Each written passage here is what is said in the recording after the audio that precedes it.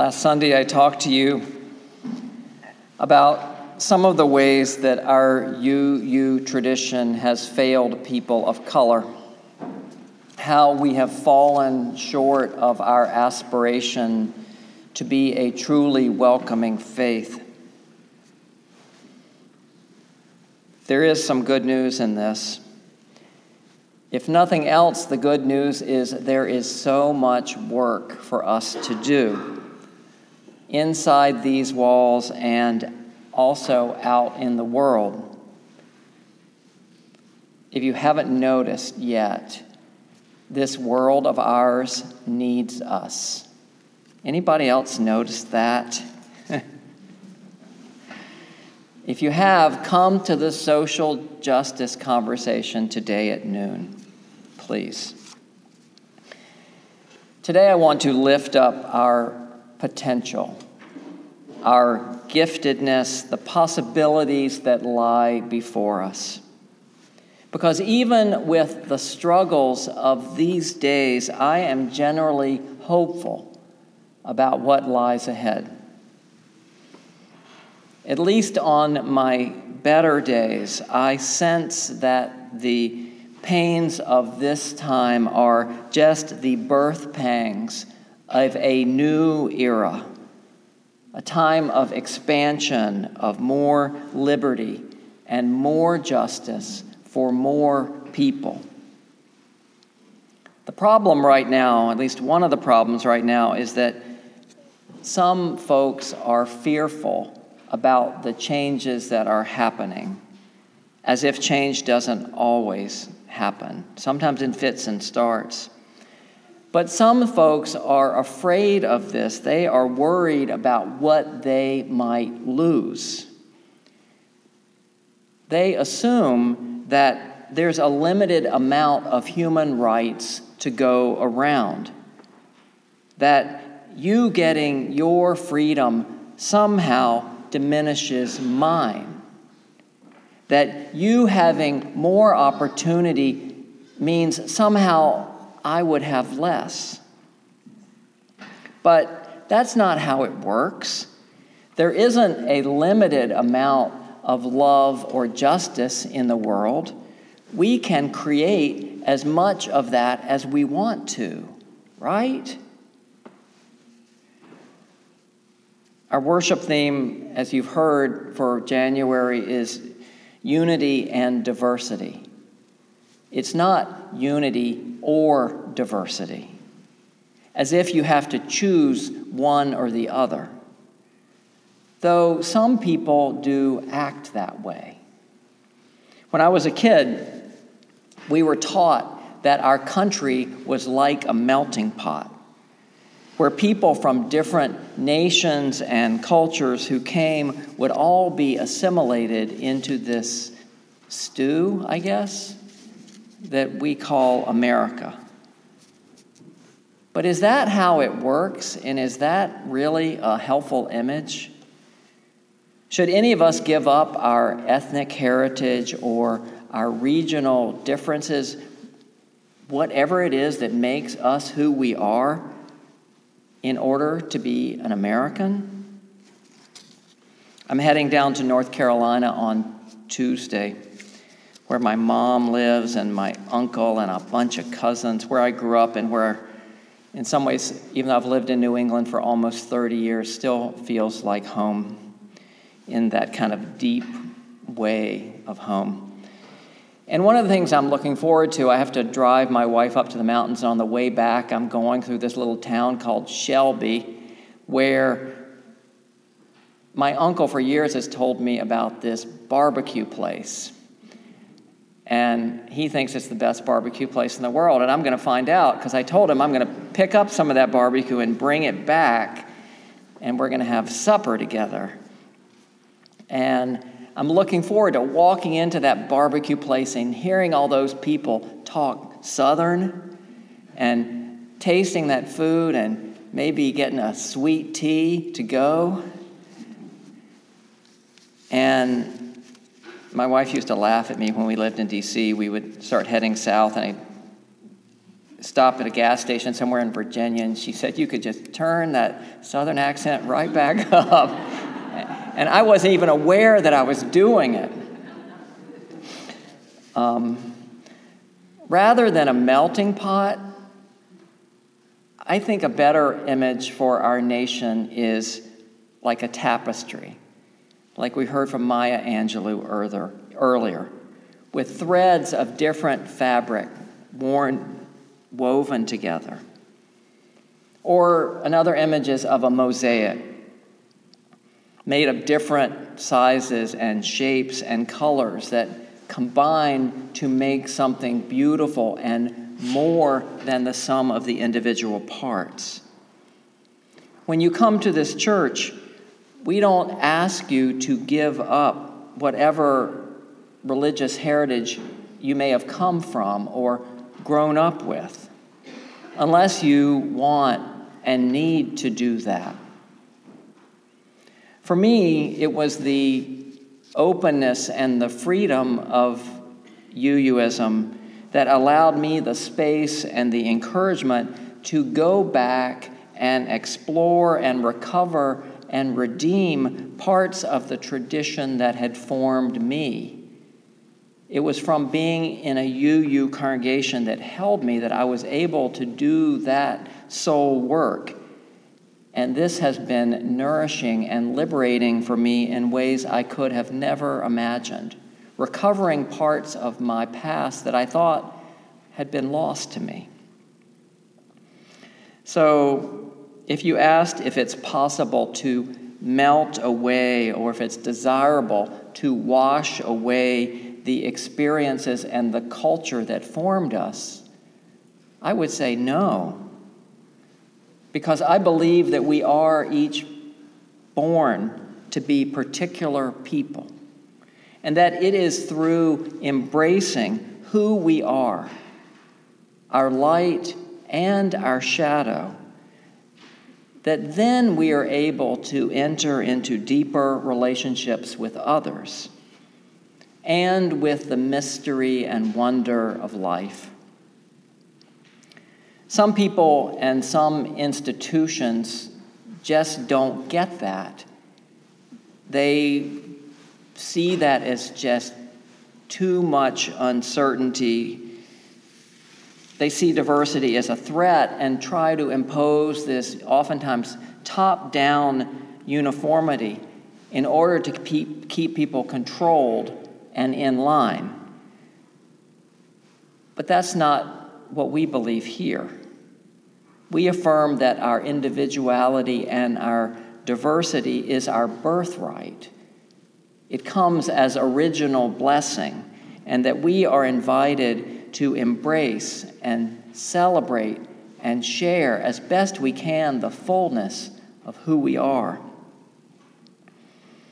In the Holy Quran, the Holy Scripture of Islam, Allah says this: O people, we have formed you into nations and tribes so that you may know one another. The Quran says we are different so that we might know one another, not so we will fear or demonize or hurt one another. One of the things I love about being a religious leader in these days is that the walls between different traditions have become much more porous.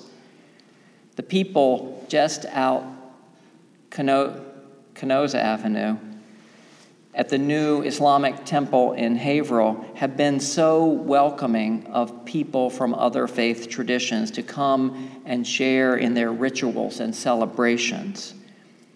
And our Haverhill clergy group has been getting better at fostering better relations between clergy from an increasingly diverse range of traditions and cultures. We have learned how to be more open with one another and respectful of one another, and not to water down our differences, but rather to look for what we can work on together. Unity and diversity are not supposed to be separated or against or in competition with one another. Rather, to the extent that we do our own work and know who we are, mindful of our gifts and our limitations, then is when we are able to reach out to others.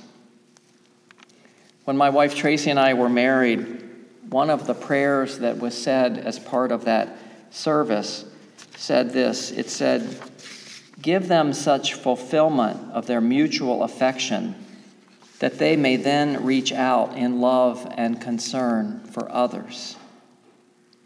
Isn't this how it works? You can't give what you don't have. But when you feel grounded and whole and free, then you can share that with others. And you want to share it, yes? And we need one another. You heard this in the words from the Black UU minister Mark Morrison Reed. This is why we have communities like this one, he says. This is the central task of the worshiping community, to invite the spiritual presence, to unveil the connectedness of all humanity through the story of life, and thus to reveal this universal truth, which is only discovered amid the particulars of our lives and the lives of others. Once felt, it inspires us to act for justice. We forget, and it seems like so many things conspire to make us forget, that we are meant to be one human family. We forget, so we need to be reminded. We aren't all the same. And isn't it good that we're not? Can you imagine? But when you come into that mysterious presence, however that happens and however you understand that, whether you're looking up at a starry night sky or holding a newborn baby or singing together in church or joining hands with others to work for justice, then you know, don't you, that we are more connected than we understand most of the time. You know deep in your bones that we are all in this together. You feel it, right?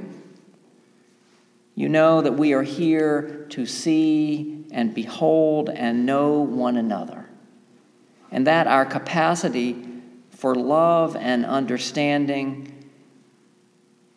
is always able to grow a little bit. So we open our arms a little wider, and we open our hearts a little wider.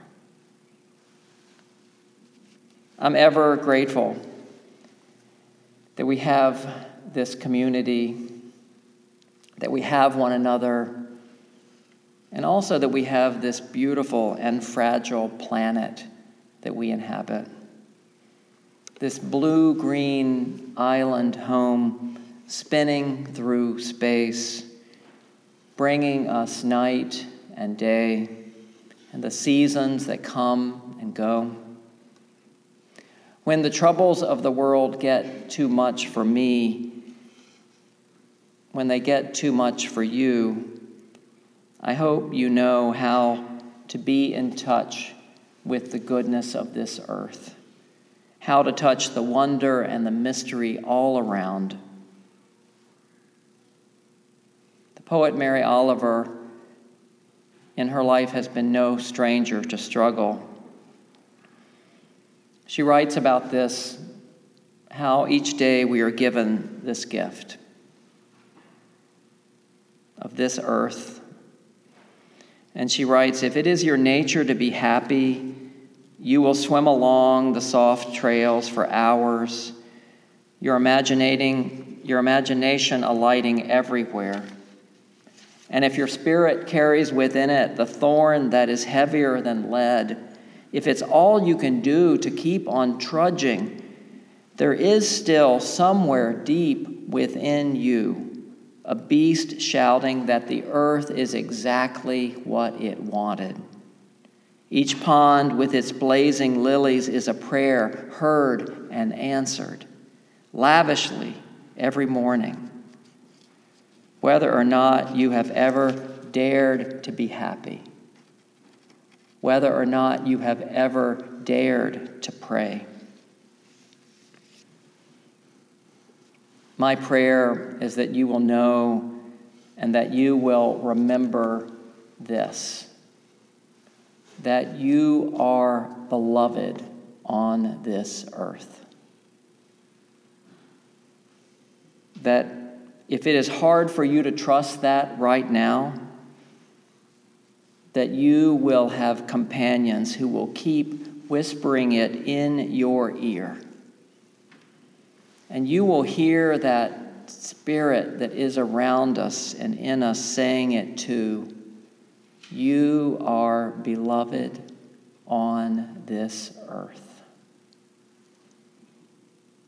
My prayer is that you will trust that you are here for something. That you will see your life as a gift and a blessing. That you are here to share with others. As we sing sometimes, to build the common good and make our own days glad.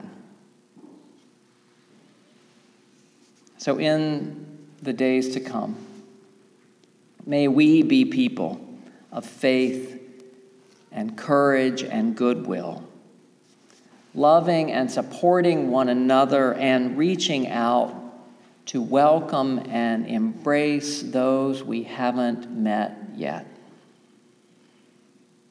May this be our prayer and our song. The light of hope and love here shines upon each face. May it bring faith to guide our journey home,